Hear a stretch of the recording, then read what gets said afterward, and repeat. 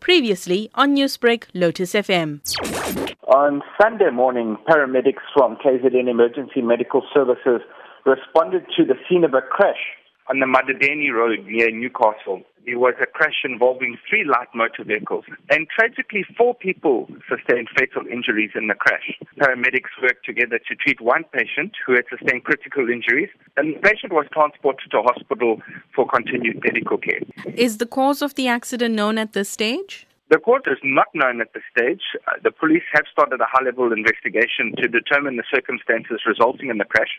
Rob, you did mention that one person is being treated for the injuries. Where are they being treated? Do you have information on their current state? The patient was transported to one of the local health institutions for continued medical care.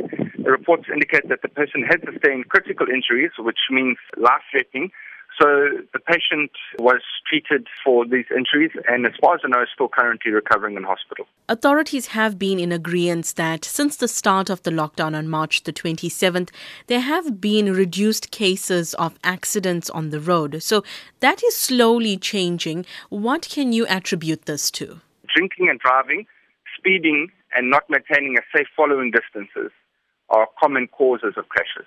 The roads have definitely been quieter with not as many vehicles on the roads due to the lockdown, which is understandable. However, sadly, we have still seen many serious crashes during this time. Sadly, many of these crashes resulting in several fatalities from just one crash scene. Some motorists have been away from the roads for about 3 months. What's your caution to them if they've maybe forgotten the rules of the road? I like to call them the laws of the road because rules make them sound like they can be broken. I think that's very important. We know, like I mentioned earlier, those 3 leading causes of crashes can all be attributed to human behavior or human fault or negligence. Therefore, the road laws need to be adhered to at all times. They're there to keep us safe. They're not just suggestions that we should adhere to. They're designed to keep us safe. And if we all adhere to them, we'll see a massive reduction in the carnage that we see on our roads. Newsbreak, Lotus FM, powered by SABC News.